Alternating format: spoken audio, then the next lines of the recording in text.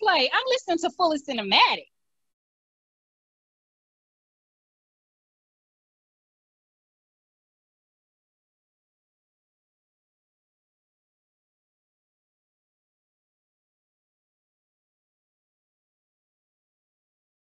Oh, cool. Well, I can hear it that time. It sounds just like we were getting ready to go on a show or something. You know how the curtains open and it's like, hey, like from the Joker with Robert De Niro Yeah, going to the open thing. Which, by the way, I watched that again this past week. I normally do not watch movies twice. I told that's you that. that's 3 times, isn't it? It. You know what? Actually, you know what? You might be right. Yeah. Because I was trying to remember the movies that you watched more than once, and Yeah. because I know you say you don't like watching movies over and over again. I know you No. watched The Way Back twice. Yeah. Okay. I did that. Yep. That's that You one. you watched The Greatest Showman twice. Oh, I've watched that. Actually, you know what? So that's a lie. I have. I mean, yeah. I mean, I don't. You know, like if there's something on like television or something, if I just happen to stop on it, I watch it. I guess you can consider that watching it. But to specifically go and pull out something out of a library or specifically find something to watch again, it's pretty unusual. But yeah, the way back I did on HBO Max, and Joker is on HBO Max. I So think. Joker came out last year. That's got to be your favorite movie of Oh, 2019. it's yeah. And you know, it's so funny because it's still I've still read so many negatives about it, and I thought what I tried to watch it with a different attitude this time, and it, it's definitely just a depressing movie. I mean, that's all there's to it. But it just speaks volumes about so many things in society. And I, in so many ways, it's like I found some different stuff when I watched this last time. So, I've been trying to tell you the same way that Joker is speaks about society and it's barely a comic book movie. mhm. Logan is in that same category. I'm gonna have to. Okay, yeah, That's you know what? If there's any other movie that you have said I've got to watch, you have said Logan. Yeah, okay, that's on my watch list. In fact, I wonder if that's. I need to see what that's streaming. Maybe it's on HBO Max or I. Nah, it's not on. It's a because it's a 20th Century Fox movie, and Oh, okay. Disney bought them, but it wouldn't be on Disney Plus because it's rated R. Yeah, that's true. Well, it's not because it says I can watch it on YouTube, Google Play, Vudu, iTunes.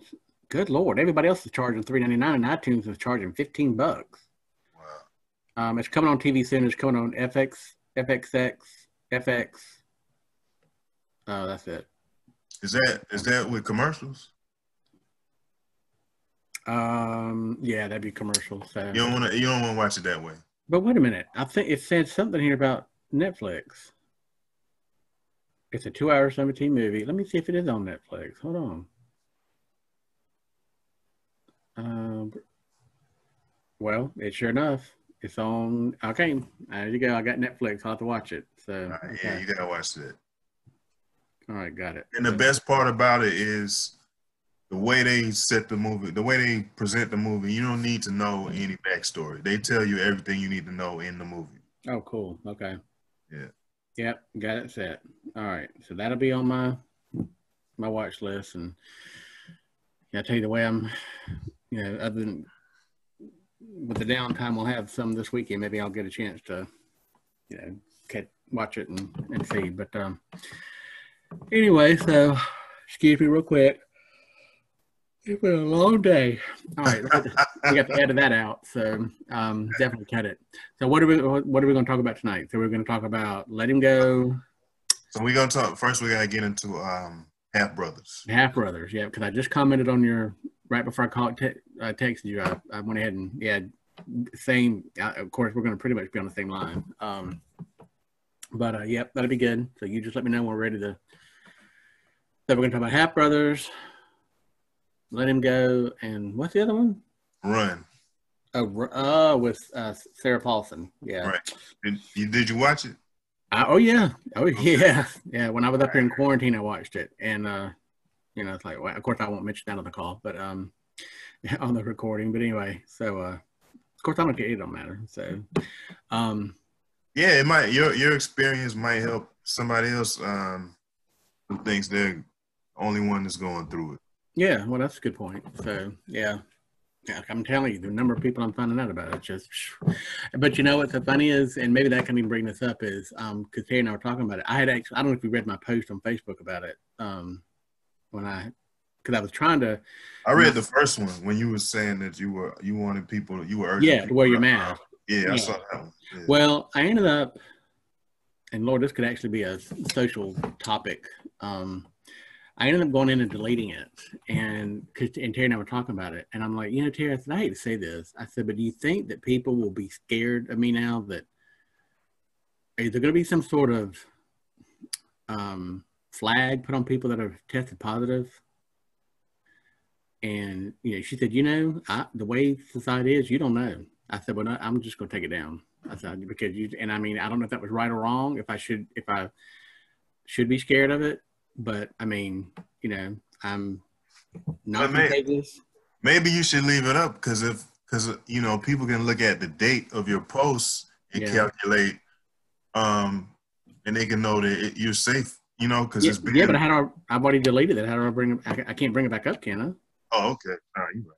Yeah, it's gone. So I took it off. But okay. But I don't know. I probably because I did have some good feedback on it. Except I did notice one of my friends who and I mean, I don't, and I know it's a personal thing, but I have a friend who just will not wear masks. I mean, and I don't understand that. I don't get it either. Cause I talked to a couple of people about the whole mask thing, and I don't really get the arguments against it. Cause like, if you say that, for instance, the government is, infringing on your freedom. Right. Well, I mean, do you wear a seatbelt? You know what I mean? That if you don't, you're gonna get a ticket. You got to pay some money, and that's a government mandate too. That's right. Well, and that's the thing. That's like I pointed in my, and I guess really, and actually now that I think about it, I should not have bothered taking it down because, the thing about it is like I pointed out my comments. It's like you don't want people coughing in your face or sneezing around you. You always expect them to cover their mouth or. Put their hands over the mouth like this, or cough on your elbow. So, what's the difference with using a mask to keep that? I don't want nobody coughing in my direction, even if they don't have any kind of virus. Nothing exactly, and that's the point. It's like so if you can do something to help somebody that does have, maybe they're not. See, the thing about it is, it's just I don't know, but the whole mask thing is, and yes, it is not proven 100% preventable. That you're not going to catch COVID with the mask, but it does help. In fact, they've already said the CDC has released tonight saying everybody should wear masks because of the fact that the numbers are going so high and we got the wintertime coming and it's going to be, and so that means more people closed indoors, nobody outside. So anyway. And then if you think about it, if we had been wearing masks last year, fewer people would have got sick during flu season. True. Yeah. Well, in fact, my son came home this week, and he was telling us that they had a news, and I'm sure it might have been national news. I didn't see it, but he said he watched while he was in Charlotte, that they actually found blood donations that took place in December of last year where people already had the antibodies showing they had already been infected. So COVID's been here before. Yeah. The beginning of the year. So and COVID-19 is not the first coronavirus. That's the thing. So but the point is, what I was trying to get across in my Facebook post was that no, do I like wearing a mask? I can't stand it. When I went in last night to see my mom and had to be back, and I was back in that triage room with her for a long time. I knew not to take my mask off this time because I let one slip happen and ended up testing positive and who wants it? I mean, yeah, it's and thank God I've been asymptomatic and, I've not been negatively harmed in any way at this point that I'm aware of. Thank goodness. But I mean, it doesn't matter. I didn't want it. So, but anyway, so. I wear my mask and not because I wear my mask because I don't want to after reading about the symptoms, I don't want no parts of that.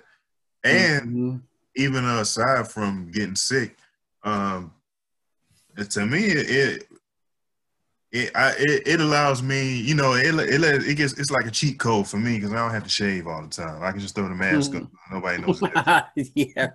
Hey, I've seen quite a few people. I'm like, oh my man, I can't wait till this mask thing is over. Because of course, some of the beards that are sticking out these guys' masks is just crazy. They're like ZZ Top members or something. So, but it's nuts. But anyway, so all right. Well, let's see. So, man, got some good movies to talk about. Oh my god! And in fact, I meant to tell you before we get started, I have started. Well, let's start this thing off right.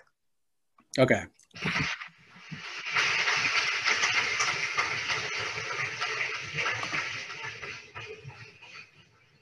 Welcome back, John. All right. Good to see you again. Good seeing you. Appreciate it. As continue, please. All right, everybody. We are glad to have you all here tonight. We're for our show, Fully Cinematic with Rand and John. Please, if you like us and like what you hear, please like, comment, and share and subscribe. We don't have a guest tonight. We've had a couple of guests the last couple episodes, which have been great. But we're having a go it on our own tonight, Rand and I. And but we got a couple of films we want to talk to you all about that we really enjoyed.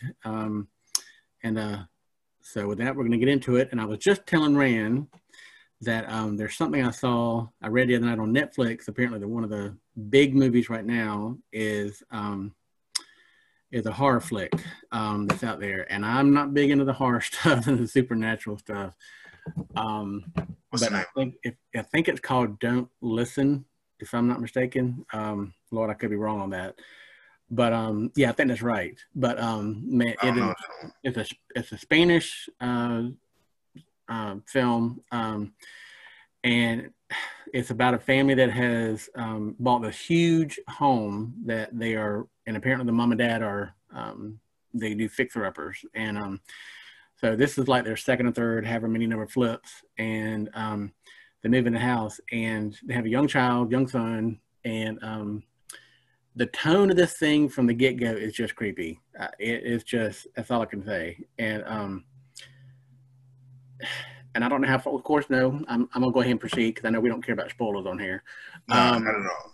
So you get into the film and the little boy is, of course, new to the area. He's kind of disappointed because he doesn't have any friends and he does seem to be a little bit different. But the problem is the fact that he's been hearing stuff in his house and he has these little walkie-talkies and you can hear when nobody's around, all of a sudden some voices will start coming across that walkie-talkie. The mom and dad have decided that they're going to get, they have somebody come in and start talking to him because they want a counselor, like to see if there's anything going on. Maybe there's something mental with him they're not aware of. And so you start off with the first 20 minutes of the film, you know, she's coming in, she's talking to the child. And she just tells the mom and dad on the way out, says no, said he's perfectly fine. You know, he's just nervous right now. He's got a little bit of anxiety he's going through. This is just a natural transition trying to get used to a home. And this scenes in this thing kind of are reminiscent to me of the Amityville Horror movie because there's flies in this. And while he's talking to her, he does tell her that he starts hearing voices and she's like, well, where do you hear these voices? Are you listening to them now? And he says, yes.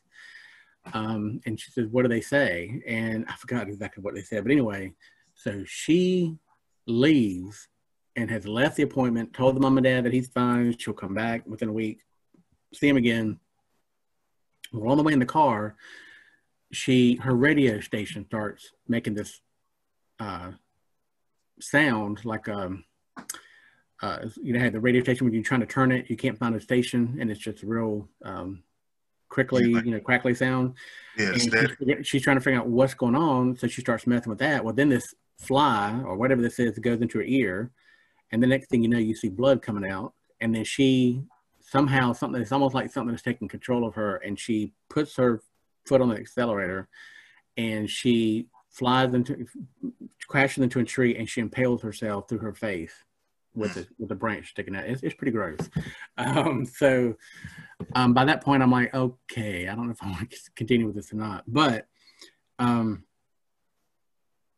go back. So the story goes back. The parents are trying to figure out what's going on with the child. Why is he not, behaving, and what's going on with him? And he ended up getting expelled from school because apparently the principal or the teacher, somebody tried to do something, and he locked himself inside a room. And then when they got inside, he reached out and bit whoever it was that was trying to get him out.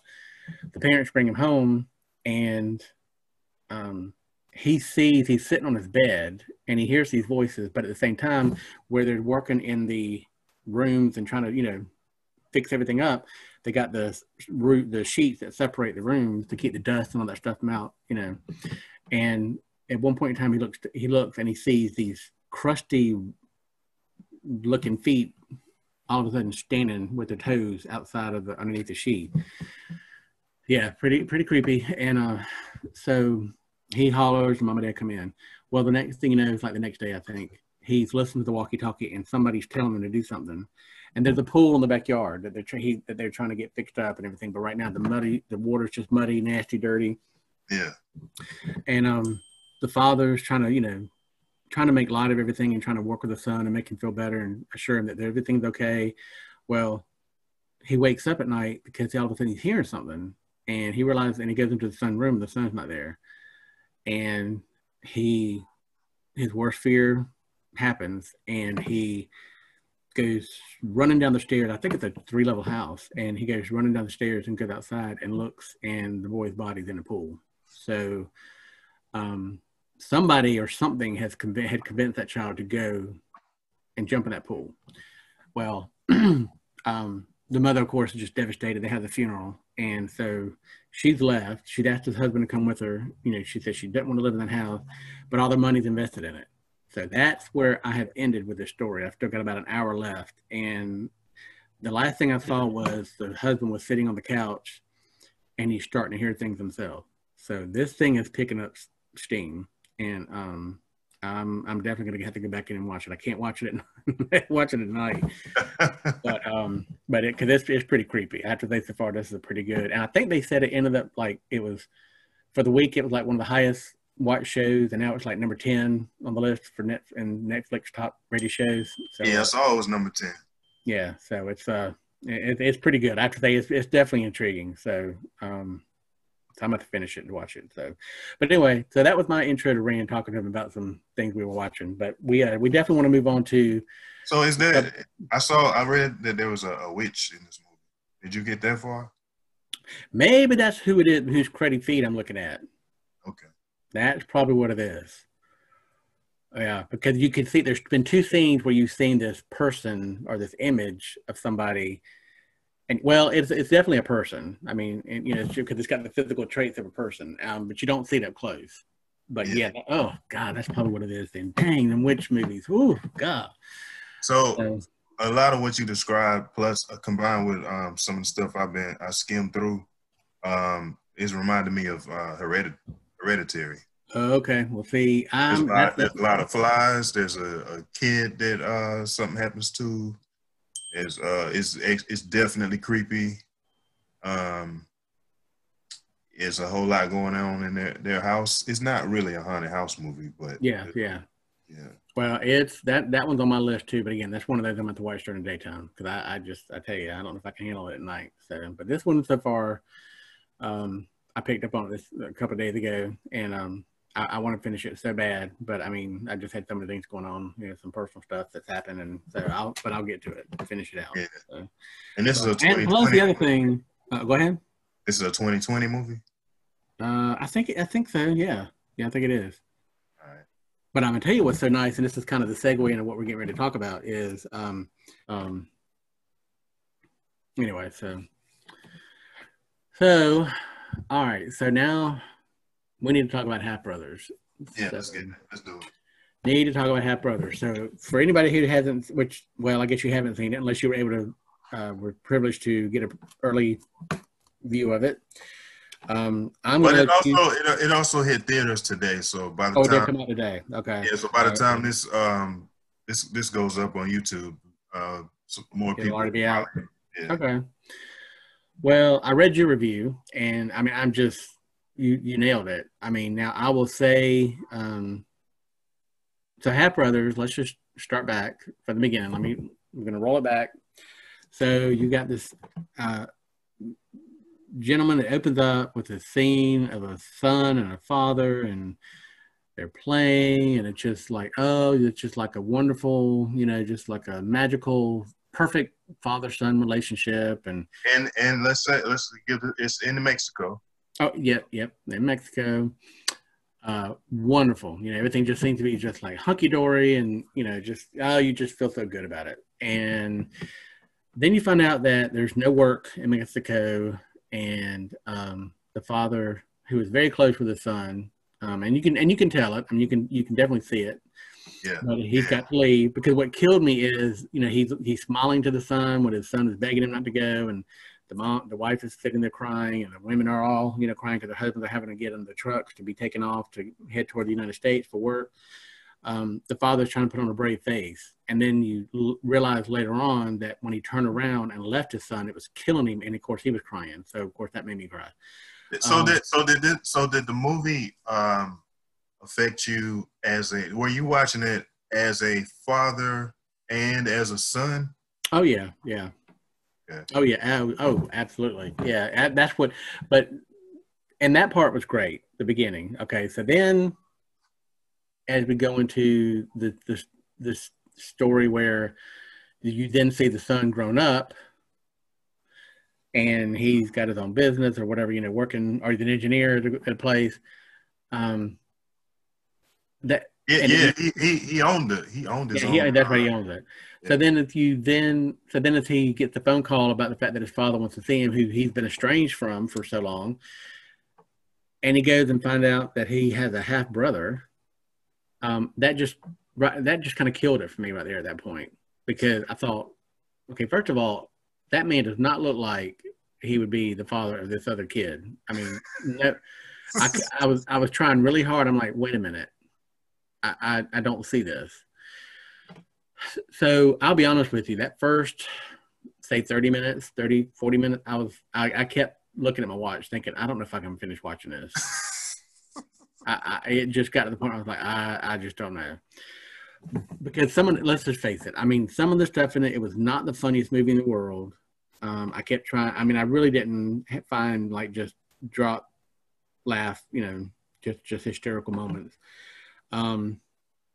What I liked about, but I'm so glad I stayed with it, because what I love was the fact that the messages it brought across. And I think based on your review, I'm not sure you were crazy about that, about the whole puzzle thing, or what do they call it? Where they had the scavenger hunt. The scavenger hunt. Yeah. See, I thought that was a pretty neat idea in the film. I thought it was pretty cool, because at the end you realize, and of course watching that video at the end, I'm gonna tell you what, the biggest moment for me was when the sons open up Eloise. Yeah. And I lost it. I was like, okay, this movie I thought was pretty crappy, for a couple of moments there I thought was pretty bad. But the messages behind it, I thought, were really, really good. I mean, it just was so many good things. And that song they played at the end, that's talking about music. That song they played at the end is another song, and I don't know if it's I've heard it, and I'm gonna have to get it, because it just played so well with the ending and how everything turned out. But I've never even heard of these actors. Do you even have any idea who these people are? No, I don't recognize any of the actors either. Not a soul. I'm like, who are these people? Except for one of the background actors, the guy, the pawn shop owner.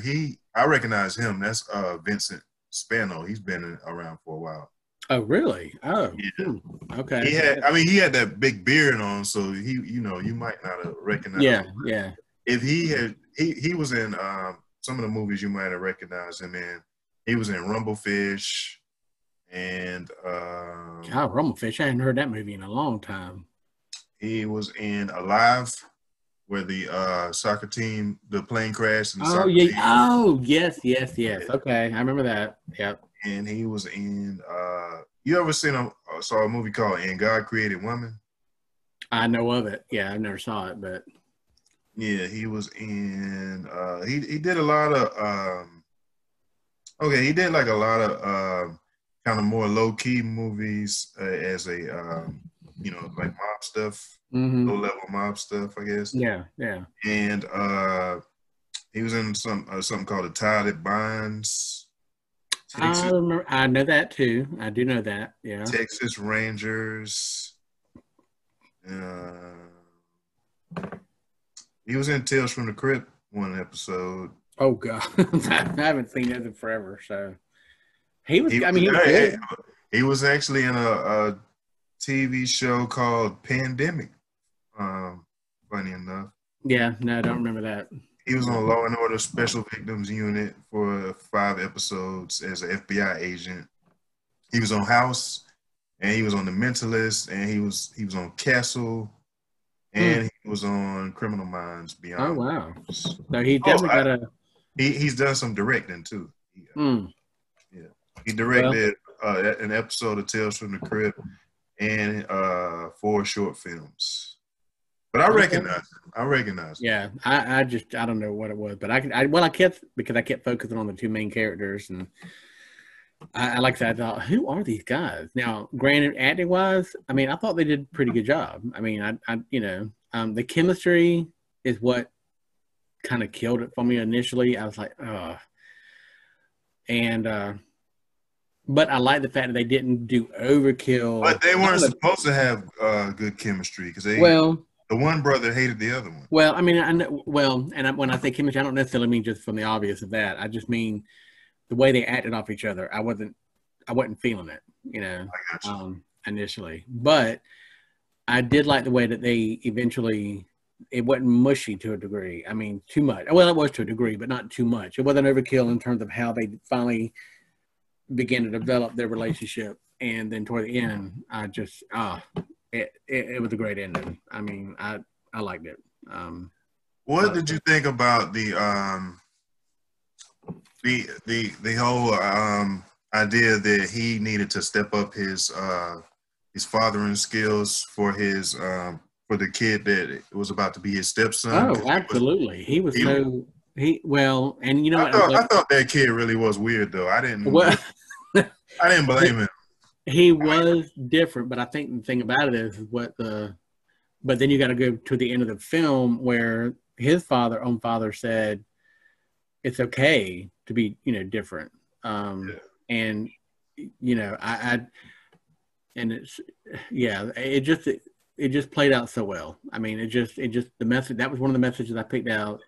Um, and I thought it was interesting the comments um, about the United States and about how he kept referencing how we were nothing but fat people and all this kind of stuff and everything. I was like, God, wow. Jeez, I wasn't expecting all that, but I'm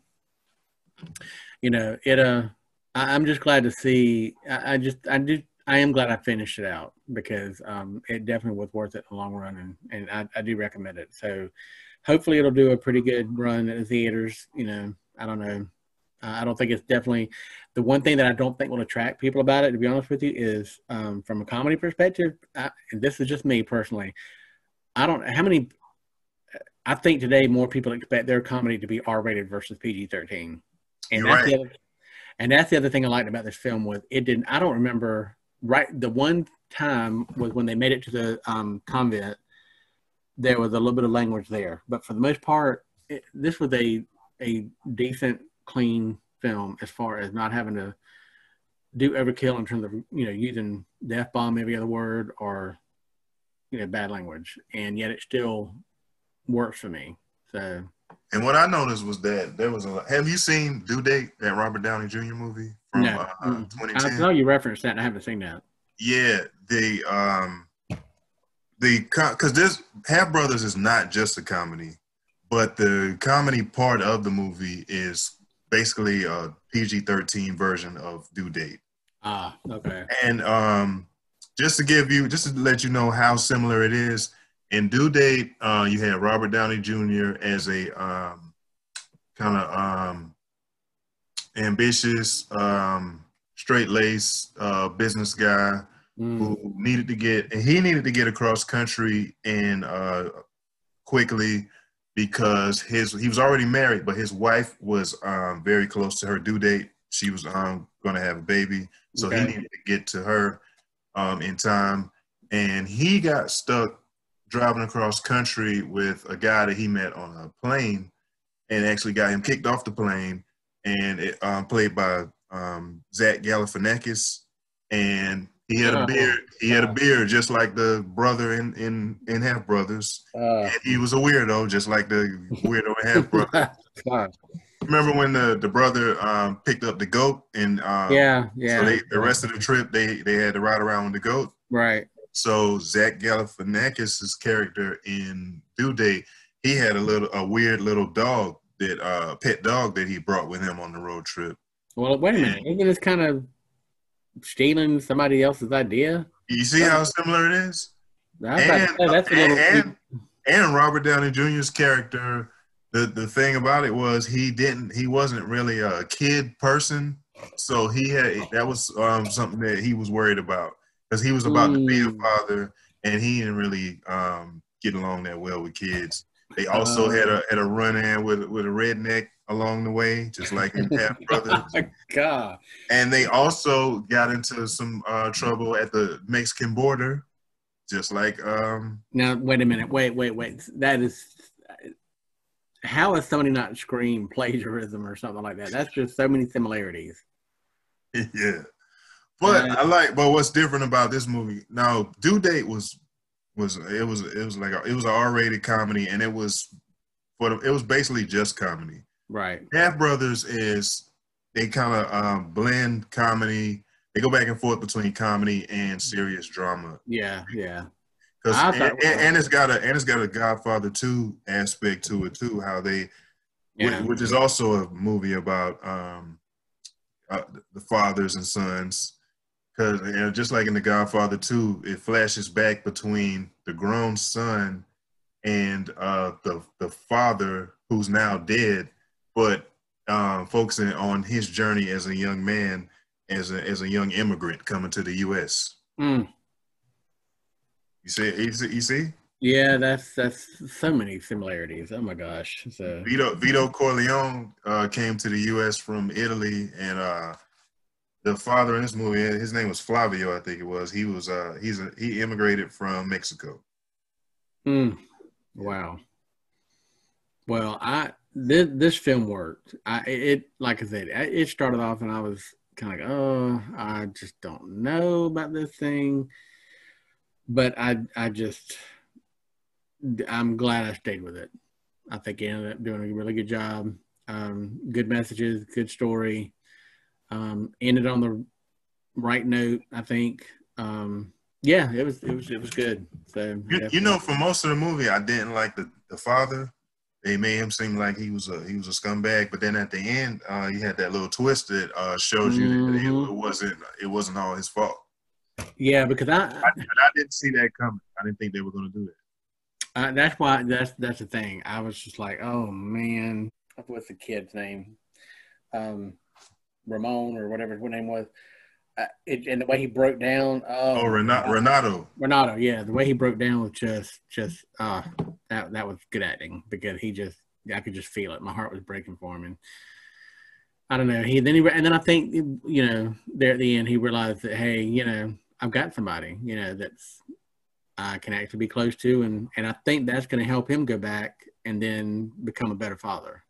Because the kid that he's going to be their stepfather to, that kid's weird. So I mean, and his brother's weird, so he gets to practice. Yeah, exactly. So, but I think that he now knows that he just needs to let it because that other scene where the guys were all picking on the Asher, whatever his name was. Oh my gosh. Yeah, Asher. Man, that was horrible because you could tell he really was upset about the fact that, he knew he was unique and different and, right. And it touched him, but, man, it was a good film. That was a hard situation to be in. I mean, so the guy made a slip up and everything. But the fact that he did try so hard to get back, right. And he loved both his sons, and he did what he felt like was the right thing to do to help with that other, Now Now, I'm sorry, but that part I could see coming with the man and the woman that he was in business with or helping with the business. Yeah, I saw that coming. That was, you knew that was think- going to happen. So I think she had her eyes on him from the. oh yeah, absolutely. That was that was definitely to me obvious. And she knew he was married because you remember when the pawnbroker told him that he would buy his ring. That was the first time he had taken it off. Yeah. Yeah. Well, great film.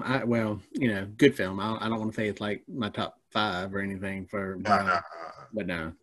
So anyway, but a good film. But it's worth an hour and a half. It is. It was good entertainment. I mean, it really was. So I really enjoyed it.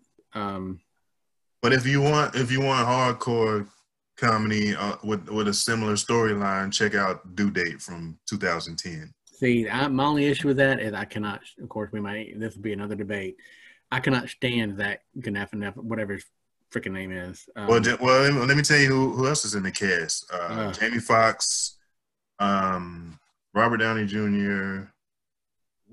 Michelle? I think her name is Michelle Monaghan. She plays Robert Downey Jr.'s wife. And what's the guy from Danny? What's the comedian from Eastbound and Down? Oh my gosh, I know who you're talking about. I just can't. His name is on the tip of my tongue. Who directed the film? Do you know? Half Brothers? No, Due Date. Let me pull it up.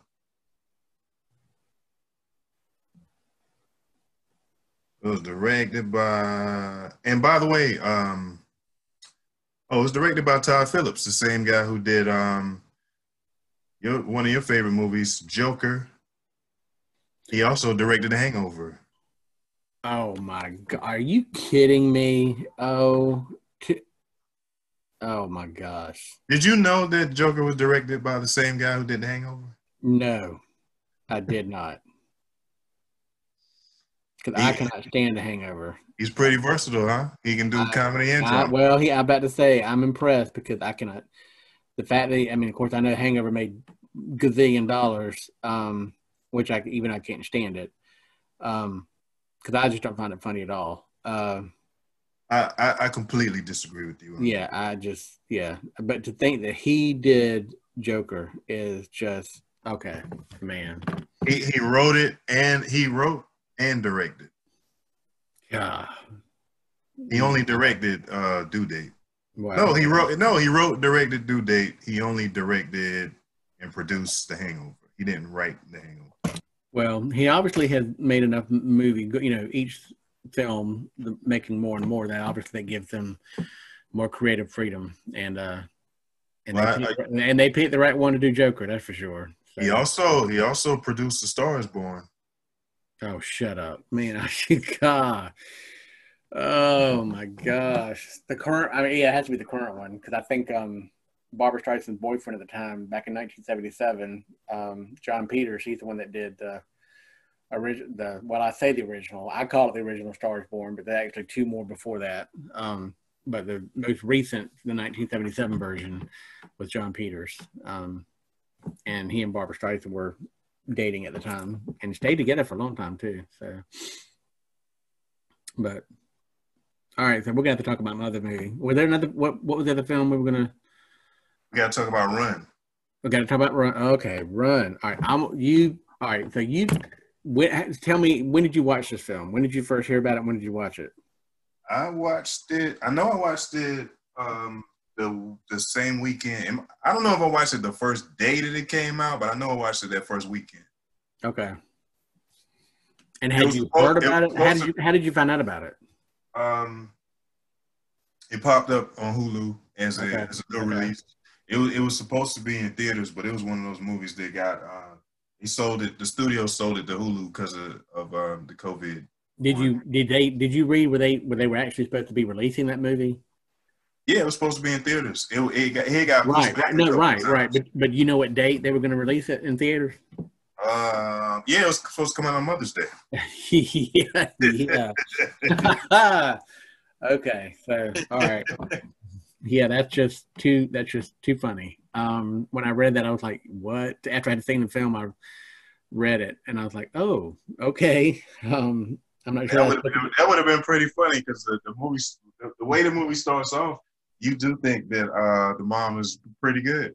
Oh, absolutely, yeah, yeah. I mean, well, um, yeah. I think, of course, that chemistry between the two was very, very, very realistic to me. I thought it was good. I did see him as mother and daughter.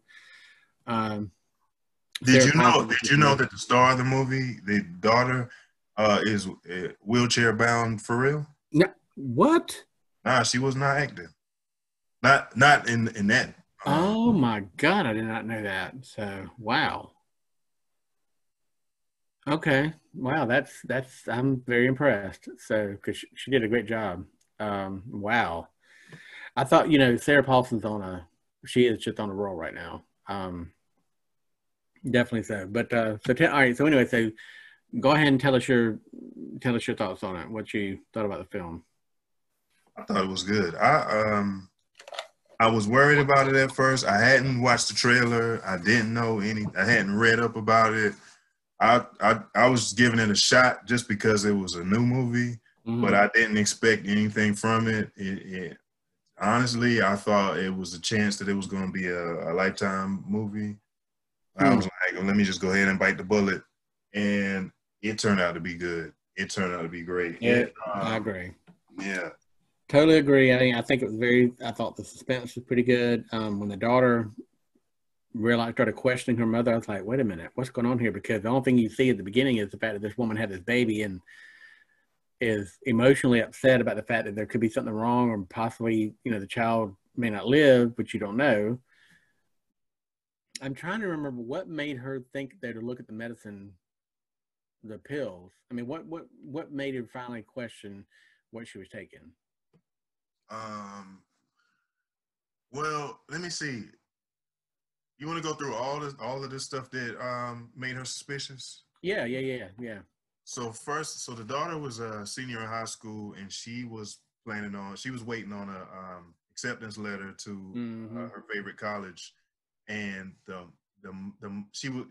letter wasn't coming, and she thought she should have had it already, and she noticed that the mom had stopped the mailman and intercepted everything that he had in his hand, and so she was suspicious about Good her point. letter. Yeah, I remember that now. Okay. She also she went to she tried to Google some. I don't remember what she was trying to Google, but the mom had disconnected So the internet internet so that she service. wasn't able to search.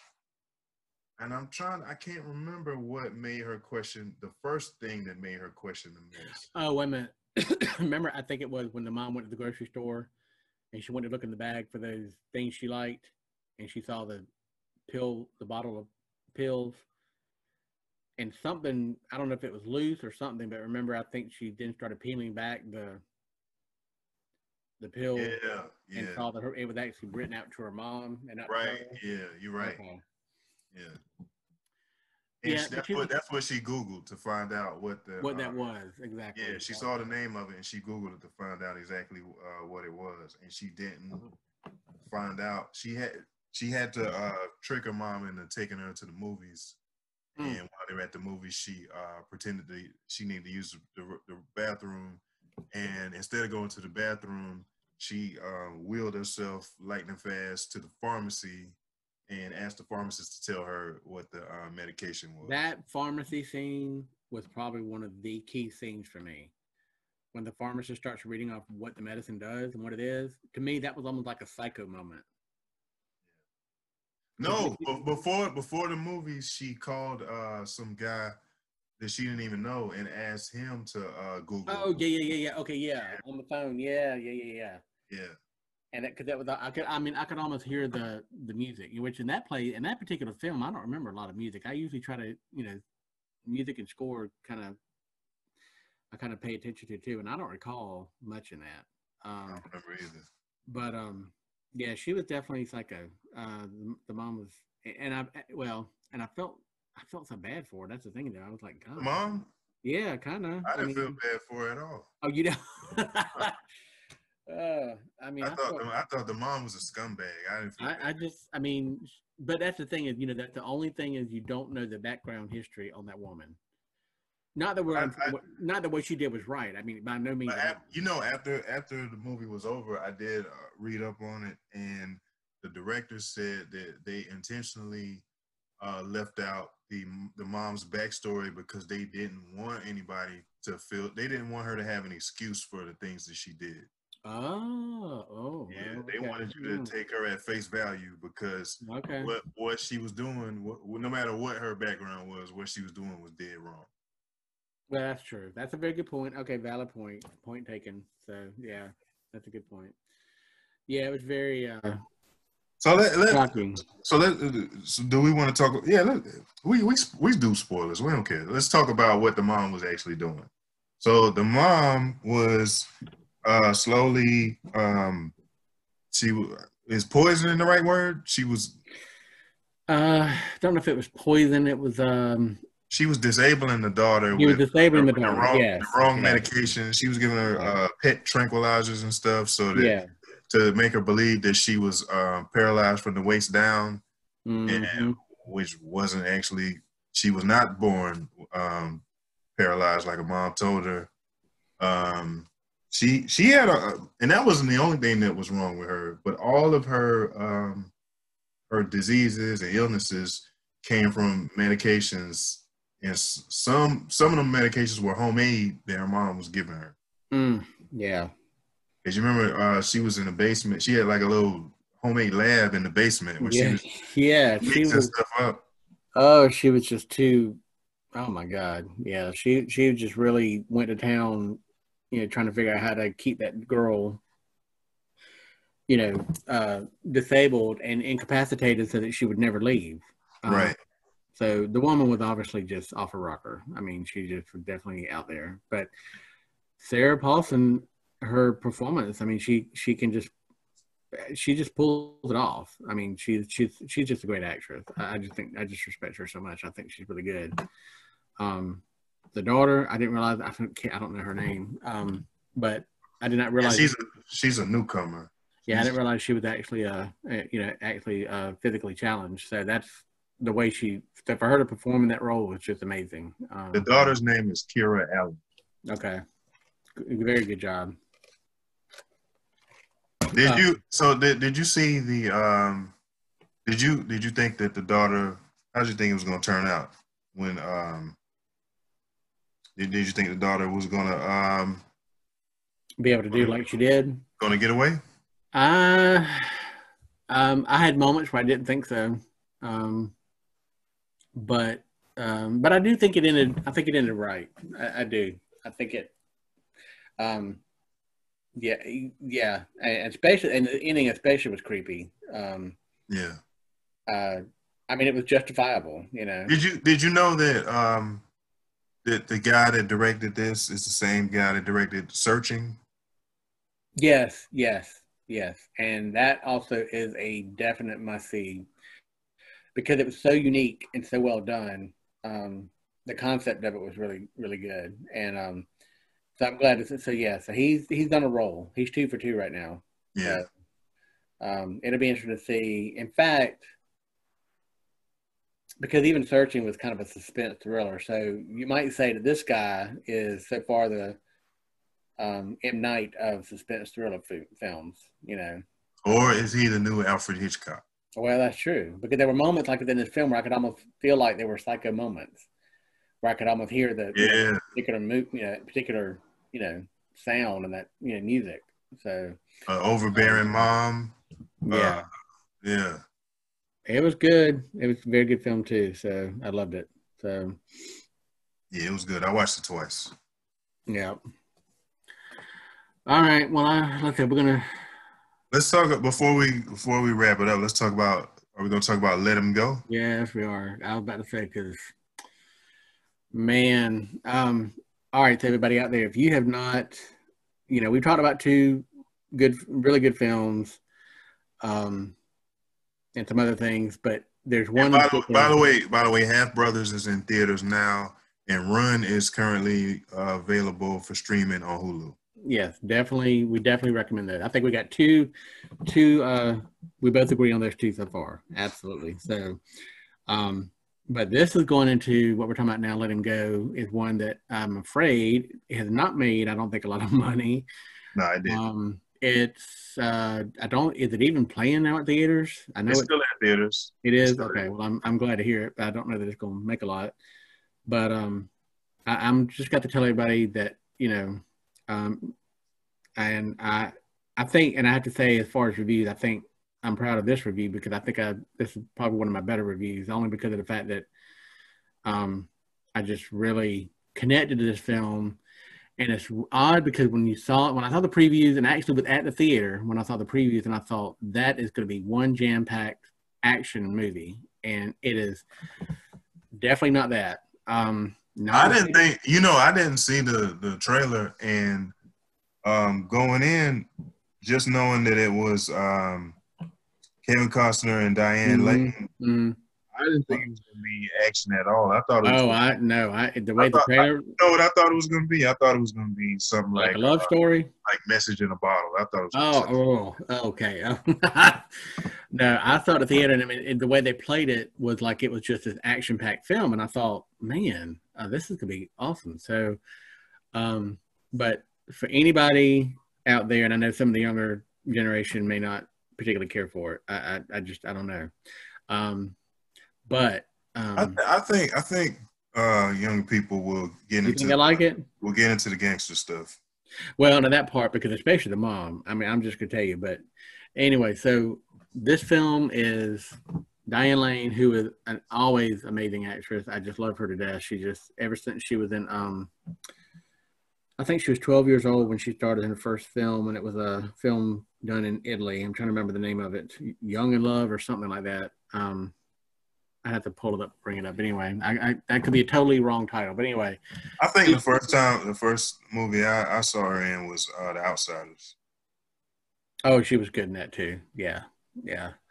So she plays the mom or the wife to Kevin Costner.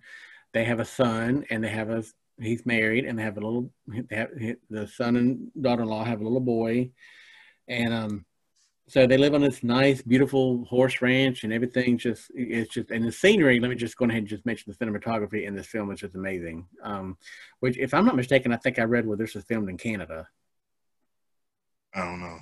I thought it was filmed somewhere in the United States, but I would have thought it would have been the United States, but I do think it was filmed in Canada. But anyway, and unfortunately, you're right. It was filmed in Calgary. That's what I thought. But unfortunately, I think the son was just thrown, I guess, from the horses. What happened? There was an accident? They didn't really show it. They just showed the aftermath when he was laying on the ground. So here you have the daughter-in-law and the little grandbaby who they just love, and especially Diane Lane. That's her heart. But she's not, and I could even sense it from the film. She was not close to the daughter-in-law. Right. So Kevin Costner's character basically, has to make Diane Lane realize that, his daughter-in-law, because she ended up finding somebody else, they're going to get married. But they seem to be okay with it because at the time, the new son-in-law, the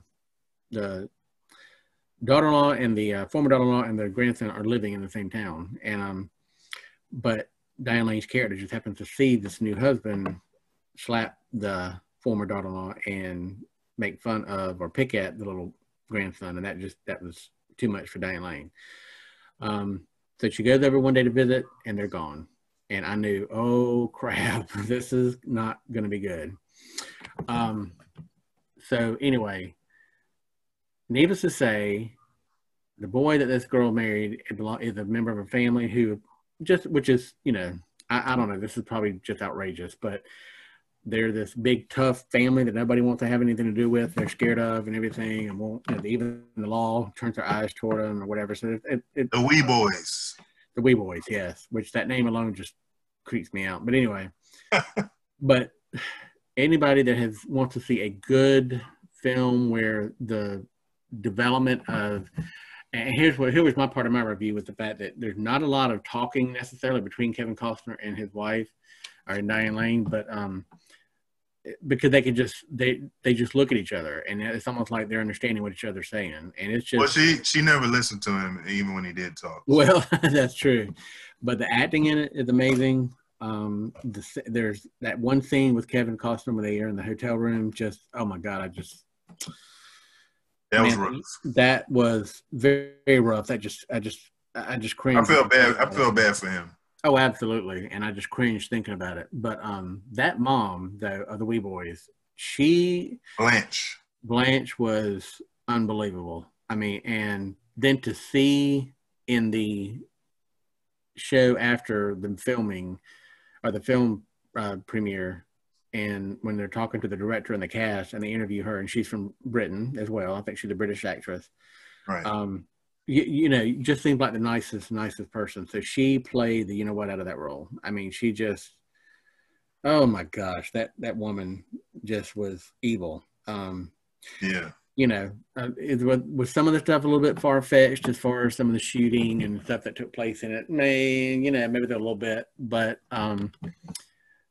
it's a great film. It's one of my favorites of the year too. I had to put this along with Sound of Metal, and the probably top 10. I mean, it's just definitely. I don't know. I don't even know if it was far-fetched, because Ma Barker was a real person.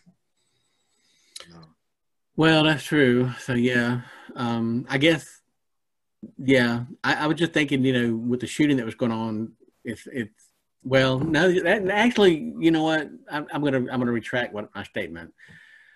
I think you're right. I'll take that back. Yeah. But I mean, I like the way that it ended. I don't think it ended as anybody expected. But I think it had to end that way to be realistic. Because the devotion and love that Kevin Costner had for his family was so much that, he was willing to go through what he did. And especially to make Diane Lane happy. I mean, that to me, their chemistry was just spot on. I mean, I don't know. You couldn't tell that they were not. It wasn't the first time I don't think you saw it, but they played a married couple in Man of Steel from 2013. No. And that chemistry carried over to this. In that movie, they were Superman's parents. Really? And, okay. Yeah, it carried over to this movie. The chemistry was exactly the same. Well, not exactly the same, but it was just as right on the same level. I mean, yeah. They played their hearts out. Everybody in it was good, and I liked the settings. I thought that the fact that they made it, they showed it. It was like in the 50s, late 50s, mid 50s. It was 1963 in Montana. Early 60s. Okay. In Montana. Everything just looked so real. I mean, from that time, and I just I don't know. There's so many things about it that were so good. It's just such a good film, and you just don't see many like that where, and yes, the action was there. It took a while to build it up, but but once it did, it was like, wow. I mean, just amazing. So I thought it was great. Thought it was very good film. I think it's, I really do hope it's, I don't know, this could be interesting to see what happens come nomination time. If anything about this film gets nominated. You don't see that many movies where the hero is a grandfather. No, you don't. And that's the one thing is that's the other thing is, I think this is one where you definitely can appreciate Kevin Costner's aging, if you will, because it didn't seem to bother him. It was just, if that makes sense. I mean, it just was very realistic. And I mean, he just did a great job in it. I mean, there's some things that I take it back. I think Kevin Costner I've always enjoyed him as an actor, and I think he is a good actor. But this one, I don't know, it just made me appreciate him even more. And Diane Lane, like I said, I just absolutely love her. I just think she's amazing. And I don't know who the other characters were, the other actors, but they were amazing. And I did love that discussion after the film was premiered, because it really gave you some good insight into, and a lot of the questions that the host asked were the same things I would have asked. about it. So, Well, I told you after the movie that there was one thing about it that I hated, mm. and What was that? Yeah. I'm trying to remember. I couldn't stand the title. I thought that title was lame. Just let him go. I thought it should have been more. And that's the same title as the book. Like a book to me, a book about a story like this should have something a little more sophisticated than that. You know, it could have been. I mean, the Fast and the Furious is a better title than Let Him Go. Oh yeah, God, yeah. Yeah. I mean, I can understand where you're coming from with that. I mean, I can see that. So It's like a stupid action movie title. Let yeah, Him Go. I don't know. Just well, yeah, I can see that. I can see that. So I mean, The only other actor that I recognized was one of the Wee Boys was played by Jeffrey Donovan. oh yeah. No, He yeah, starred in Burn Notice, that yeah. show on USA about a ex spy. Oh, I kept wondering where I had seen him. Yes, God, I can't remember where I had seen him from. So, yeah, he did a great job, and you knew the minute they pulled up to talk and started talking to him that he was just no good. Something wasn't right. Yeah. Yeah. Did you know Blanche was no good when she first came on the scene? Oh yeah. Yeah.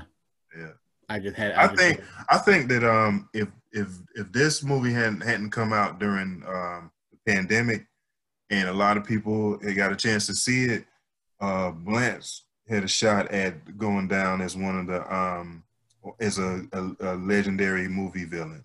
Oh, absolutely. Oh, she's like to me, she's like oh, who plays what's the octopus in Little Mermaid? Ursula. Yeah. She's like a cowboy version of Ursula. I mean, a gangster version of Ursula. Yeah. She is just wicked and played and just mean and oh my gosh, oh, great acting in this film. Love it, and I definitely recommend it. So, Kevin Costner brought back the old school strong silent type. absolutely. So, no doubt about it. So, okay, that sounds good. So, oh well, before we go into the movie that I'm gonna have to mention a movie I saw this week that I'm telling you. I don't think it's on our agenda, but I'm gonna mention it. Let's hear it. But if anybody is a music lover, it will especially appeal to you. But I watched a show on Amazon Prime. You've got to watch Sound of Metal. It is absolutely, oh my God, that's one of the best movies I've seen in a long time. I really thought it was going to be, I didn't know what to expect going into it. Other than the fact that it had to do with music, and I'm a big music fan. I think Rand, you are too. But it was because it was based on a punk heavy metal band drummer. I thought, okay, this is just gonna be weird, but it was not. The lead actor, Riz Ahmed. yes, he's a British actor. He played in The Night Of, which was a great show. If anybody ever watched that, or has not watched it, you need to definitely put it on your list. This guy, of course, I'm calling him kid because he's so young, but he put on the performance of it's definitely a tour de force. I mean, he comes in and he plays the drummer who's the opening scene is just amazing because he's back there playing, his girlfriend's playing as lead singer, playing the guitar. He's just beating away at the drums, and you can hear the music, and then all of a sudden you just start hearing this muffle sound, and it's like, what the heck is that? And he's realizing his hearing is something's going on, and she's finished the set, and he's still just banging away. And then he stopped because he realizes, okay, wait a minute, everybody's looking at me. So he goes running off the stage. She comes up to him, and she's screaming at him, and he can't hear her. And she says, what? And she says, what are you talking about? He says, I can't hear you. And you're listening to what he can't hear, if that makes sense. You're hearing the muffling. And so he just thought maybe it was just like a, one night thing or whatever. So he decides, and they live in an RV, they're on the road, they're traveling from place to place as a band. And he decides to get up and call a doctor, just go have it checked out. And when he does, the doctor tells him, says, you are losing your hearing at an incredibly fast pace. And so he asked him, says, well, what can I do? And the guy says, well, we have implants, but, cochlear implants, but they're anywhere from $40,000 to $80,000. But music is his livelihood. His girlfriend just freaks out when he gets back, and he tells her what the deal is, because he's a former heroin addict. She's freaking out that he's going to, revert back to using drugs to get, try to get through it. And she ends up making some calls, and apparently her family, her father anyway, is a pretty wealthy person. And she found a way to get somebody to get him to a home for deaf people to learn how to be deaf, or how to live life as a deaf person. Anyway, it goes on where I really thought at that point it was going to become like a sappy kind of Lifetime, boohoo type thing. And not to put that down, but I mean, I'm telling you, it's just what he goes through is amazing. From what I understand, he learned sign language. He learned to play the drums. He really took this role to heart, and it is just getting his performance is just getting critical acclaim, and I can understand why. It's amazing.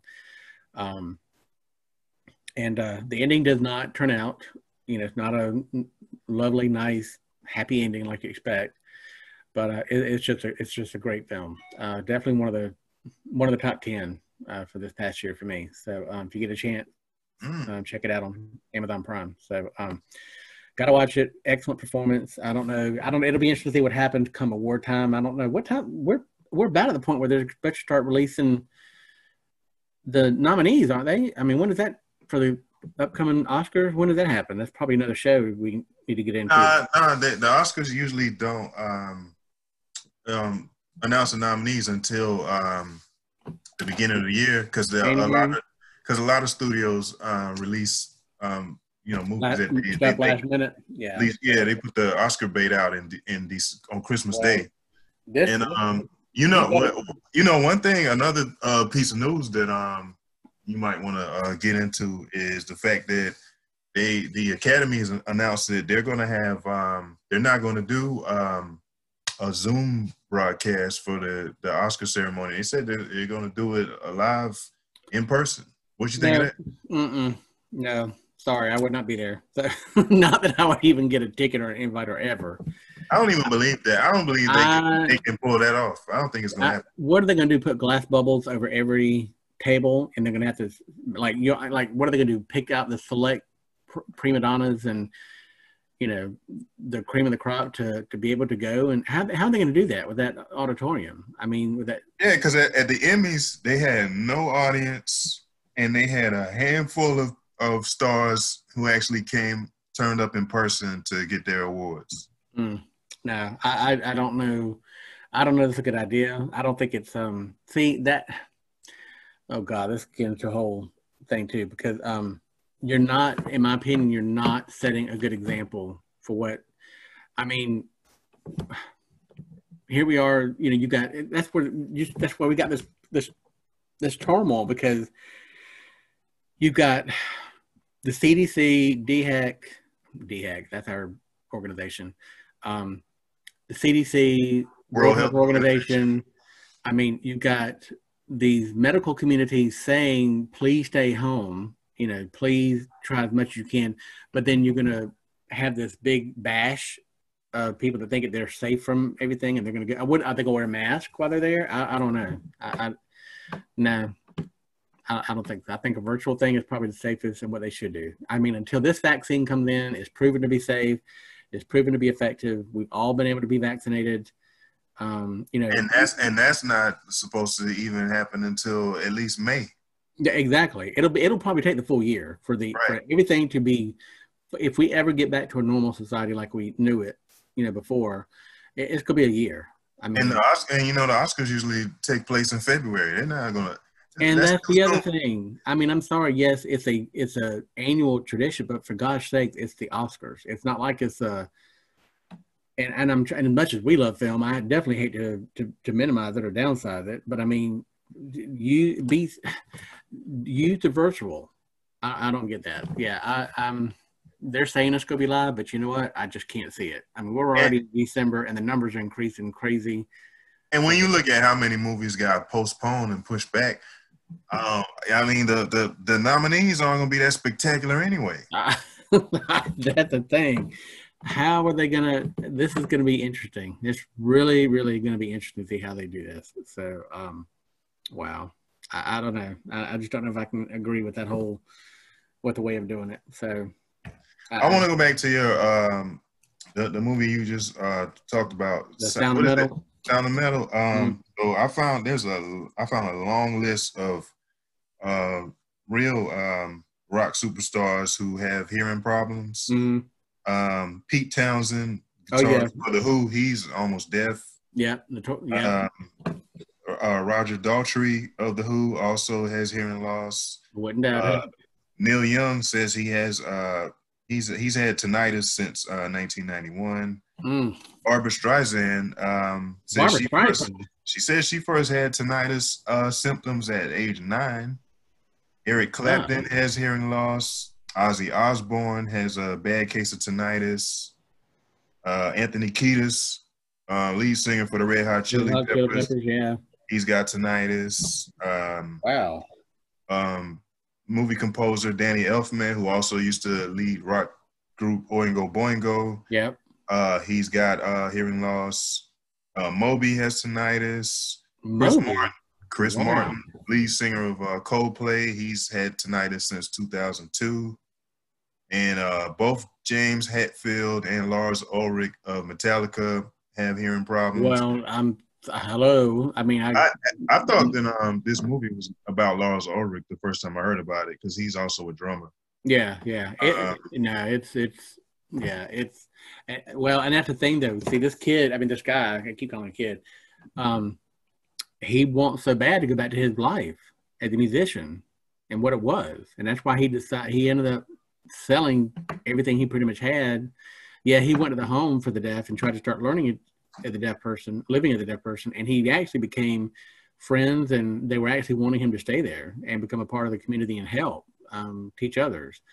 But his whole focus was still on that lifestyle of being on the road and playing those drums, and because that's all he knew, And anyway, so it just it's just the acting is great. It's overall good. Olivia Cooke is in it. She plays the girlfriend. She's a great actress, but she really wasn't used as much in this film. This is definitely his film all the way. I mean, it's just focused on him and what he went through. But and I can't wait. In fact, the soundtrack should have come out today, because it's got some music on it that I like.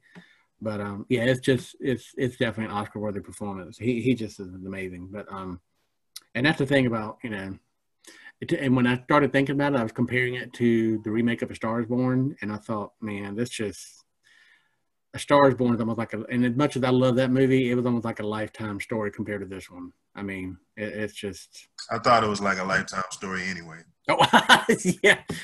Oh man. So, but anyway, but I just had to focus on that because I just fell in love with that movie. So I just had to mention that one. So it's, because that's the thing is when you find that one film that all of a sudden something just hits you and, and it just speaks to you. I just had to talk about it. So, yeah. But which it kind of segues into our. So I got a question. Okay. Does the band wait for him to treat his hearing loss, or do they move? Oh, well, see, it was just him and her. It was just him and her. He wasn't in the band. I mean, she was the lead singer. It was just him. She was the lead singer. She played the guitar. Oh, okay. And it's just he was the drummer, so it was just the two of them. But she leaves, and because she finds in the place, she says, "You have to do that." And here's the one. Oh my God, the scene is just. Okay. So when he realizes that she's serious, that he's got to leave and go to this place to get himself taken care of, because she truly loves him, but she's also concerned about his health and his hearing. That was such an emotional killer. Oh, my heart just broke because he kept begging her. He said, "No, well, if I do this, please promise me you're going to stay for me because you're my heart. You're my heart." And of course, she's having to write stuff down for him and give it to him and everything, because he can't understand. He doesn't know how to read lips yet and doesn't understand her. Emotionally, hard. He just played it brilliantly. I mean, it wasn't corny. It was just, you could just feel his emotions coming through about the fact that he was giving up his girlfriend, the person he'd been with, and he kept saying, "You're my heart," and please promise me you'll wait for me. And so anyway, so he goes off to the place on his own. She ends up, I thought she was going to go off and join another band. She was going to leave him. She was going to go on a solo career, whatever. And yeah, it doesn't actually turn out that way. So which kind of caught me off guard. But yeah, that was one of the things that just pulled at my heart, just tugged at it. Just, oh man, it was so good. Well, I want to mention something that I just learned about recently. Did you know that there is such thing as Black American Sign Language? Okay, you know what? I am so glad you brought that up, because, and how did I hear about this? I saw something about it on social media, and then I looked it up. I did the same thing, because, oh my gosh, man, why did you? You know what? I'm glad you brought that up, because I saw the same thing, and it was about. It was created. It was created because of segregation back in Southern schools. It was a movie or something I saw, and then I was reading a review or reading something that, God, what was that? And it referenced Black American Sign Language, and I was like, Black American Sign Language? What? I don't think I've ever heard that term. And yes, I looked it up. I'm gonna have to focus on this and remember what that was that made me find that, because I was like, this is interesting. I need to look it up, and I did, and I was like, wow. I mean, it makes sense. I mean, I can understand, Right. Man, that's good. I can't believe you and I you brought that up, because that just happened in like the last week or two. So yeah, I'm keep it real. I didn't even know it existed until 2020. And I'm gonna have to go back and look. I'll have to go back and look through my history to see my web history to see what prompted me to look that up, because it was, like I said, it was a movie or show or something where it made a reference to it, and I'm like, what is that? So I pulled it up, and I was like, whoa, I was educated. So, but all right, any other celebrity news, entertainment news we got on the? Now we can get back on track.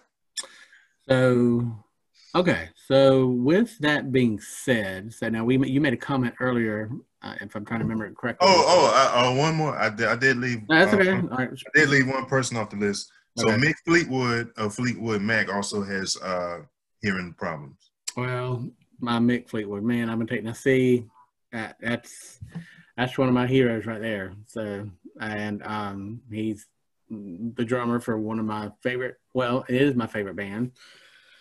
Although they have disappointed me in the last year or so with the way they handled their career and their musicians. What, the breaking up? With them getting rid of Lindsay, that just killed me. And the way they treated him was just not right. So, but I still love them anyway. So I started listening to them when I was 12 years old, and have loved everything they've done. I've seen them. Oh, I can't even tell you how many times I've seen them. I don't know that I can count at this point. I'm keep it real with you too.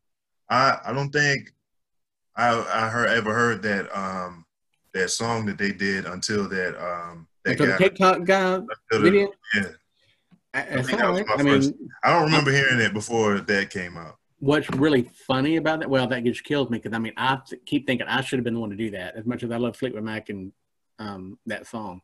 When I first heard the song, though, what's so funny is I didn't care for it back when I was 12 years old. I thought, and when I saw him come up I never will forget being at my sister and brother-in-law's house, because he's the one that turned me on to music anyway. And I never will forget, I think it was the Grammys that was on, and that was like the biggest album of the year. I mean, it won 7, 8, 9 Grammys, I think. And but when I first heard that song, I was thinking, it's horrible. I don't understand. And the group looked weird. They had their hair. They were still in that kind of hippie-ish mode, and everything. And what? Weird. I like the song immediately, just from that little TikTok video. No, I couldn't stand it to begin with. I was like, I can't stand this song. This is weird. But then as I started listening to the album, because my brother-in-law kept playing it. I was like, I don't even know what the song's about. I just know it was easy going and laid back. Well, if you don't know anything about the history of that particular album, that's, oh my gosh, Rumors, which is where Dreams is from.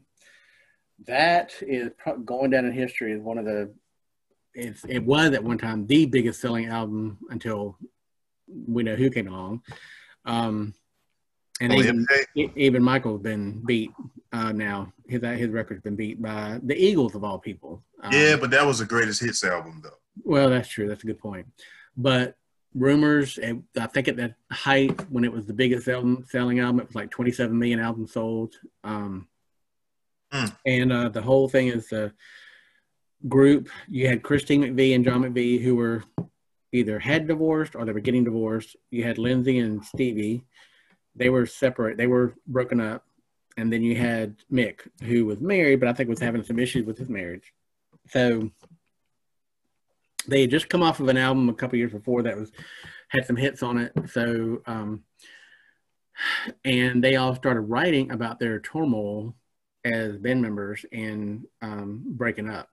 And that led to that whole album. If you listen to some songs, it speaks specifically about like Stevie and Lindsay are constantly writing against each other and making comments about each other. That album is just it's what's the term? Messy. But it's definitely a concept album. I mean, it's definitely one of those that is based on relationships, and it's amazing. It's a classic. I mean, it's definitely one of the best albums ever made. I mean, it's definitely, it's what they call that California rock, because they kind of fall into the line of like the Eagles and other bands like that. So, yeah, I've gotten to the point where that's my group. Love them. So, but Lindsay's an excellent guitarist, and the way they just booted him out just kills me, because apparently his fights with Lindsay or Stevie have been notorious, and they just can't get along. I mean, they loved each other, but they just, and I thought they would have ended up being married, and it just kills me that they're not together. But, and it's so funny because those people don't even know me, but why I have such an affection for that album and for those people and everything, it's just crazy. So, but because they told you all about their personal business. Well, they did, and I mean, and I fell for it. I loved it. I thought that the music and the lyrics and the sound, I just love the whole. I mean, I know I know every song on that album. I've loved their follow-up albums, and everything they've done since. And but yeah, just nuts. So, and that's the thing I love. That's why I love listening to watching movies, because I also now have got to the point where I specifically listen to see if there's particular songs that reach out to me, and like in Sound of Metal, there's a song at the end of it, and it's just, I'm like, who is this person? And it's one of the directors. I don't know if it was the director or the director's brother. I think they both produced the film, wrote the song, and it's an amazing song. And so I'm sitting here watching it, and I'm just like a little baby, just tears, just like ooh, just crying. Just heart. It's an old song. Huh? Is it an old song? No, it's a song that somebody had just written for this film in particular. Oh, okay. It's amazing. So, no, we ain't going there. No.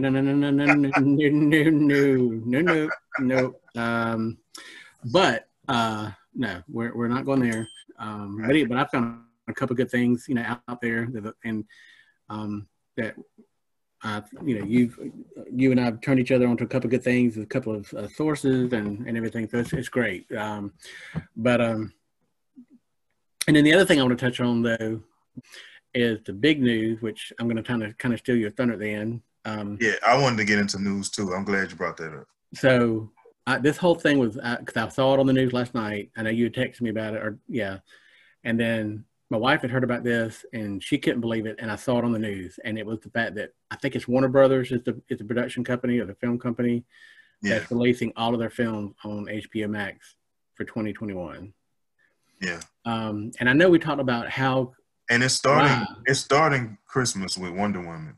Wonder Woman 1984. Okay. Yeah, it's going to the 2021 movies and Wonder Woman are going to be released simultaneously in theaters and on HBO Max they're going to be on HBO Max for 30 days, and then they're going to take them back off the service after a month.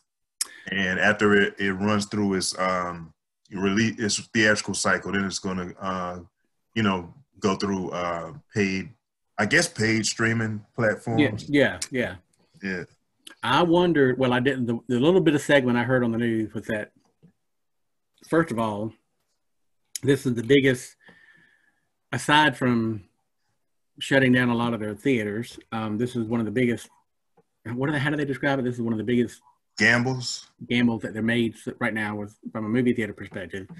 I personally don't know that they had a choice, and I'm actually excited about it because as much as I love going to the theaters, I want to keep them open. And I'm still going to patronize them. Don't get me wrong. I mean, I'm still going to, in fact, I'm really looking forward to when I can get to my next one, because it's not the same, watching films at home. I do love it, but just to give everybody a warning, HBO Max has already canceled its free trial program, so you don't have to get an actual subscription to watch these movies on HBO. Oh my God, they've already canceled those. Oh man, okay. Yeah, they're not gonna make it that easy. Yeah, well, that's a good point. Well, and to be honest with you, I mean, and I think the deal might be out there now with some other service providers, but I know with us, I had no plans on getting HBO Max, only because of the fact I'm already subscribing to a couple of things, and it's like, I had a satellite company with my primary source of television stuff, and I was like, I'm just paying way too much for that. So, but through our AT&T subscription, and we upgraded, that's how I get HBO Max. And I'm gonna tell you, I still prefer Netflix right now, but I do think Hulu and Amazon Prime and HBO Max, they're all putting together some good stuff out there. I mean, it's really good. Okay. So where do you rank Apple TV and Disney Plus? Oh, and Apple TV, yeah. Now Apple TV I haven't watched as much. I have to be honest. There's some good stuff on Apple TV, but not as much. So that's probably the reason why it hadn't been a go-to for me. I really am so shocked. I don't know if Apple TV is going to keep with it. I mean, that's the thing. They're just, to me, it doesn't seem like they're putting out a lot of stuff. But Netflix is my probably number one. I would go with HBO Max number two, Hulu 3, Prime right now is probably 4, and then Apple TV would be 5. I mean, Apple TV's just got to step up. I mean, they just got to, I know they're trying to get some things out there, but they just really got to bring their A game. And I don't know. To me, so you got Disney Plus dead last. Oh, well, wait a minute. No, well, the only reason I don't have actually I would take Disney Plus above Apple TV. I don't watch it as much only because well, actually, I watched it this past week because I did watch one of my all-time favorite Christmas shows, which is a cartoon Muppet Show. It's the Muppets Christmas Carol. That's one of my favorite Christmas things to watch, even now. So, yeah, I'd have to put Disney Plus above Apple TV. I hate to say it, but I think Apple TV right now is probably at the bottom of my streaming stuff of options. But anyway, so that's kind of I'm just amazed with the whole Warner Brothers thing and how that's going to work out. But me too. I've seen that a lot of Hollywood and the theater companies are kind of upset right now over that decision. Well, and think about it, because what other kind of deal are they going to be able to do? I mean, if Warner Brothers beat them to this, and if this work turned out to be really good, and I can't, obviously I don't know the financial aspects of it, what the business deal is behind it, but if it works out good for them, they're going to be they'll have the monopoly, I would think. They'll be the first ones in and have jumped on it, and if it works out good, they may end up doing it again another year, but. And personally, I think that I told you this yesterday. I do understand using this strategy for the short term, but in the long term, I think that this is helping HBO Max more than it's helping anybody else. I think probably, yeah. I'd have to agree with that. The news article said that the theaters didn't really have an option. Even though they were trying to keep theaters open, but at this point they needed to come up with another solution to help keep them in business and keep making movies. So, but that's another good point there. I do think the HBO Max thing is it's a big plug for them. I think they're definitely wanting to be a home contender or a big contender as far as coming up against Netflix, which I just don't know that anybody can do that. Although, like I said, they've definitely got some good stuff out there, some original shows that have been really good so far. So, but HBO Max already has some good stuff on the schedule. I'm definitely looking forward to Justice League next year. Oh, that's coming out there on HBO. That was always going to be on an HBO Max exclusive. Yeah, I'm looking forward to that. So, yeah. How many people? Do you think that people are really going to choose the theater over HBO Max with these Warner Brothers movies? Because the last time I went to the theater, it was already a ghost town. No, no, that's the thing. They had to have signed and made a really good financial deal to do that, because I don't think. I mean, if you can watch it in the comfort of your own home, that's where most people are going to do it. Right. The last two movies I went to, it was me and maybe two other people. Yeah. When I pulled up to the theater, the parking lot looked like they were having a employees only meet. That's how. God. Yeah. In fact, I need to. I know we talked about that. I need to, next time I go, I'm going to take some pictures and stuff, because I just want everybody. I mean, because it's still, but it's the thing about it is it's still a safe environment. I mean, as far as it's safer because nobody's there. Yeah, exactly. And I mean, they're going to sit you at a point where you're distancing correctly. They're handling, the one good thing. Well, the one, of course, is bad for me because I love getting refills, but you can't do refills or anything like that. And I think, if I'm not mistaken, I know AMC does this. They've got the contactless drink machine, so you can take your drink and you can just use your phone to actually pour. You don't even have to touch any of the buttons or anything. That's a crazy feature. I love it. And the last time I went to the movies, they don't they don't use the butter dispensers either. They dismantled that, and they give you your butter in a little plastic container. That they keep behind the counter, and they give it to you, and you pour it on yourself out of that little container instead of everybody pushing the button on the dispenser. That's good. Yeah, that's good. I hadn't seen that. Which, that's kind of crazy, because when you think about it, if you go to the ATM machine, people are pushing all those buttons. Or if you're going to check out of the grocery store, you're punching all those buttons on your, if you're using your debit card or something. So, the thing about it is you just need to make sure you remember to sanitize and, wear your mask and all that stuff. So, yeah. So we're going to go into. Well, first I want to get into some more big news. Sure. So Letitia Wright, who played Shuri in Black Panther, she's Black Panther, Infinity War, and Endgame. She's the Black Panther's little sister. Yeah. The actress actually got into some trouble because she posted a controversial video, where a guy was talking about speaking against the COVID-19 vaccine, and he I didn't see the video because YouTube took it down, so I haven't seen the video. But supposedly he was saying some anti-trans stuff in the video too, and so so Letitia Wright caught a lot of flack because she posted the video. She didn't really comment. She just put she posted the praying hands emoji when she posted the video. But she caught a lot of backlash, and she did respond to the backlash. She said something about she wasn't trying to offend anybody, and she kind of laughed off the idea of getting canceled. And one of her Marvel co-stars, Don Cheadle, he actually chimed in too. He said that he skimmed through the video that she posted, and he called it hot garbage. And he said that he couldn't defend it, but that he doesn't think that she should be thrown away because she posted it. So, I mean, was she actually part of the video, or she just saw it? And she wasn't in the video. She saw a video and posted it to Twitter. Ah, okay. But so let me say social media because I don't remember if it was specifically Twitter. I believe it was though. Wow. Okay. Well, that's yeah, because you don't want to mess with your career when you've been in like the one of the top biggest movies ever made, and you could end up being in the sequel or having many other Not shows. only that, the rumor is that she was gonna be the star of the sequel. That she was Oh gonna actually, God.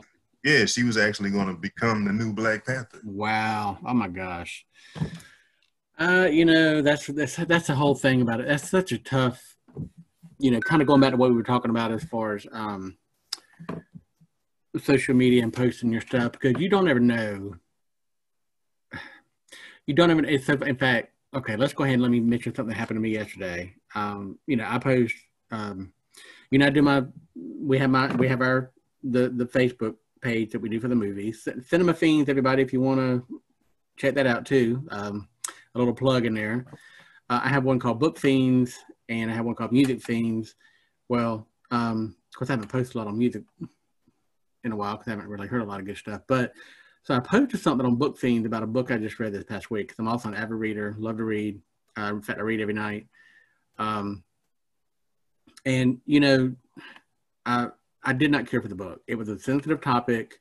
It was like had won all these raves and from critics and everything, and it was about a young girl who I forgot how old she is. She's probably like 10, 11, 12, something like that. But anyway, lives in the Appalachian Mountains, so she's very much an outdoor family. They don't have a lot of money. They live off nature and make their own stuff. But anyway, she's very much so much into nature that she can talk to nature, literally talk to nature, and nature talks back to her. And something happens where one of the neighbors' kids she meets up with does something that really is, definitely a life-changing thing. And while the storyline itself was really good, I did not care for the writing because it was so full of images and metaphors and symbolism, and it just was overkill. I mean, and I understand where the author was probably trying to make their point, but it just was too much. I mean, it was just way too much. So anyway, so what was it? Was it symbolism and imagery alone that you didn't like, or was it specific imagery that was disturbing? It was that alone because it was just way too much. I mean, you could not go a paragraph without her constantly talking about the little girl talking to nature. She's taking off her skin. Now she's taking off her skin. Yeah, she's skinless, and now she's just bones, and she and I understood, if you read the story, you could understand where she was coming from, and I could see maybe using it once or twice, but it's just, it happened so many times throughout the story.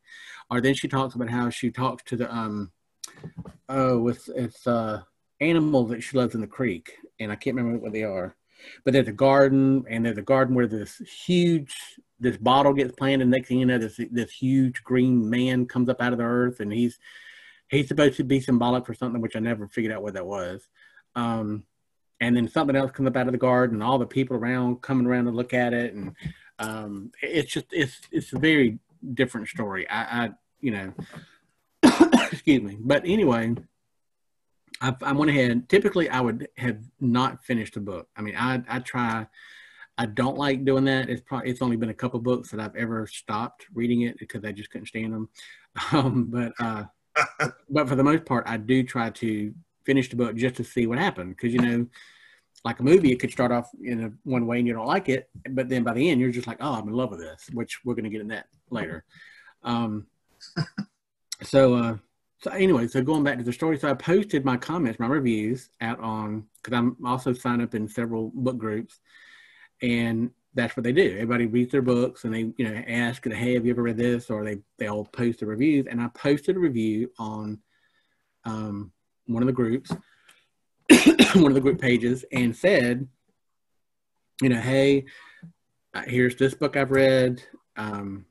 It's just one of those that was not for me. I'm not saying I didn't like the storyline. So, I mean, I said, it's actually, it's a beautiful, I can see where the story was meant to be, and it was beautiful from that perspective, but the whole imagery and stuff just wasn't good. Well, I ended up getting, of all people, I ended up looking at her profile, and she's a writer, an actress, something else, and like a member of some big, I'm like, well, that's great. Let me just go ahead and, take this person off. But anyway, so she put out there, she said, I don't understand why you would have posted this in a public forum to hurt the author. I mean, you got your right to give your opinion. And I said, wait a minute. And I thought about that thing for a minute, because I had to step back, and I thought, okay, of course you can't take everything personal. And I thought, but she was taking it that I was doing a personal attack against this author.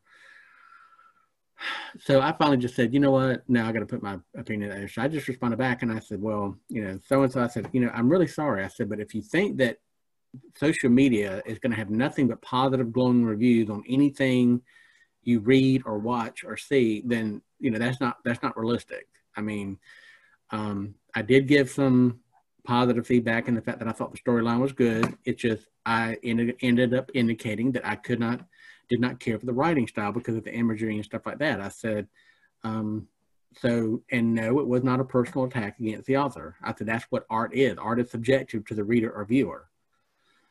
So I was shocked. After that, I had nothing but positive feedback from everybody. They all came to my rush and said, hey, this is a public forum, and that's what social media is. If you've got an opinion, it's a free place to put it. It's a free country, and everybody has a free right to what they want to say. So I guess my point being is, like, she could have actually thought that the video was it could have been her actual personal belief, and maybe she posted it, but you just don't know what kind of feedback you're going to get, because there's so many people out there with so many varying opinions. So right, yeah,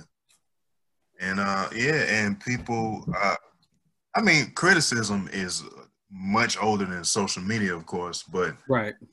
What the thing about social media is that, now we got cancel culture, and you get enough people behind a movement, and they it can affect people's careers.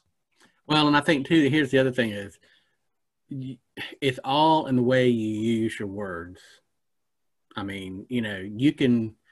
The difference, I think, between, like, somebody made a really good point in their feedback was that, what you did was just your personal opinion. It wasn't a personal attack, Right. In other words, the way I worded it, because I always try to be careful with my wording, because I don't want it to come across as I'm Mr. Know-it-all, or this is just me, and this is how it impacted me. This is how it touched me. Like we talk about movies, your movies are going to touch you in a different way than they're going to touch me. And, or we could both, end up finding some commonality, but I think it's all in the way you present yourself too, because I have, obviously, with this last year being so much controversy going on, with things going on with the country and the political, climate and all that stuff. I mean, it's just been just hateful attacks, whereas people can get their point across without being without being that hateful and vindictive, and just it's awful. I mean, it's just let's just try to be, but I think that's the thing, is social media makes it so that people are faithless to a degree, and Right. Somebody could be 3,000 miles away, and I could say something, no, you're not going to come down here, and try to beat me up in in the next 2 days. They're more courageous because there are no immediate consequences. Exactly. So, and I mean, and the thing about it is, I mean, I really hated to respond back to that woman, because I don't want to hurt her feelings. I mean, because that was her right to think that. But at the same time, I just had to make sure she knew that it wasn't a personal attack against this author. So the next thing she writes, I might love. But at the same time, that lady was she was criticizing you. yeah. Like how dare you put that here? She was protesting criticism by criticizing you. Exactly. What was so funny was I kept thinking, oh Lord, let me look at her profile. When I saw that she was kind of in the artistic arena herself, and I thought, oh Lord, this might be that woman's mother or something, a grandmother out there. And so, and of course I would have felt bad about that. But what I wrote was not. I felt like was very diplomatic. I mean, in terms of my opinion, like I said, I try to keep it that way because I know that all my reviews I've written, not everybody agrees with them. I mean, and that's okay, you know, and that's fine. That's what the whole thing about art. And again, it's subjective, and it's all in the eyes of the viewer and what they like. So if we ever start getting comments, are you going to read them? Anything like that? I mean, yeah. I yeah, mean, sure. You never know if it's positive or negative until you read it. Well, that's true. Yeah. I mean, you know, some of it could be some good feedback. I mean, it could be some stuff that, you know, and like if I ever, and I hope not, ever say something that somebody finds offensive or hurts them, I certainly would like to know, you know, because I certainly, you know, that's the thing. I'm a people person. I love everybody. I love people, and I just I don't like animosity and anger and hatred and everything. I just think, you know, we're all humans and we're all people, and let's just, you know, some people might not think that's realistic, but you know, that's maybe it isn't. Maybe I am naive in that regard, but I don't know. I mean, I just don't see why we can't try to make it a better world like that. So, but anyway. I agree with you, because when I bring up movies on the podcast, I tend to bring up movies that I like. Like I don't feel the need to specifically point out a movie that I you know, I'm not just going to say, hey, let's talk about this movie and just bash. Yeah. Now if you bring up something that I don't like, I'm gonna be honest about it, but I'm not gonna specifically just dig something up just so we can trash it. Yeah. Well, that's kind of going into one of our movies. You ready to get into you got any more? I know we're kind of doing this backwards, but you got any more Hollywood news for us, entertainment news that we need to talk about? I got one piece of news. And this is some more Warner Brothers news. So, writer-director Ava DuVernay, it was announced years ago that she was going to be directing a big budget comic book movie called The New Gods, about a DC Comics characters, and but there hasn't been a whole lot of more announcements on that front since the original news came out. And recently, well, earlier today, it was announced that she was going to be overseeing a television show that I believe was going to be coming to HBO Max about another comic book character, which led a lot of people on Twitter to believe that The New Gods not going to happen, since we haven't heard anything about that. And she's and they've announced that she's working on a totally new project. And also one of the characters that might have shown up in The New Gods is going to be in Justice League. That's definitely coming to HBO Max in 2021, which fueled the rumors that the project was probably canceled. Wow. Yeah. Well, has she done anything since her movie with Oprah? That one movie they did? Oh, yeah. So the movie you're talking about is Selma, which came out in 2014 about a civil rights march. No. I thought it was, what was that movie she directed with Oprah Winfrey since then? Remember that movie? Oh, you're talking about A Wrinkle in Time. Yeah. So that's what I was thinking. Has she directed anything since then? So. Oh, my bad. I thought you were talking about Selma because Oprah was actually in that movie. Oh, yeah. She was also I think she was in A Wrinkle in Time, too. And that she was, yeah. Yeah, that came out in 2018, and it didn't really do well. So she hasn't had a theatrical release since then, but she did release When They See Us, which is a miniseries on Netflix. Oh, that's right. That's on my to watch list. Yes, you definitely need to check that out. That's okay. Yeah, glad you brought that up. That's award winning and critically acclaimed, and deserves it. That's right. That's I knew she did do something. I couldn't remember, but that's on my to watch list. Yep. Yeah, but she also directed the documentary 13th. It's also on Netflix. That came out in 2016. She did that too? That actually came out before A Wrinkle in Time, but Uh-huh. that's another good one. Okay. It's critically acclaimed. Wait a minute. I think I had that. Do I have that on my list? And I personally recommend it too. Okay, I think I do. Yeah, I do have it. Okay, I got that too. Cool. Yeah. Check out 13th and When They See Us. Okay, sounds great. And they're both relevant to a lot of the George Floyd protests that have been going on this past year. I want to see that. All right. Well, I'm hearing my alarm go off downstairs, so which means the call is made. So, great discussion about the films. We got so many other films and things to talk about. So, it's getting close to that time where we got to do a year-end wrap-up. Yes, we do. So, we'll have to definitely focus on that. So, yeah, and I think hopefully we can work out some stuff where we can talk about some things next week. So we'll have to see how things go. So, yeah. But everybody, we appreciate your listening in, and like again, please, if you liked what you heard, definitely feel free to give us your comments, share, like, and subscribe. And until next time, we'll catch y'all later.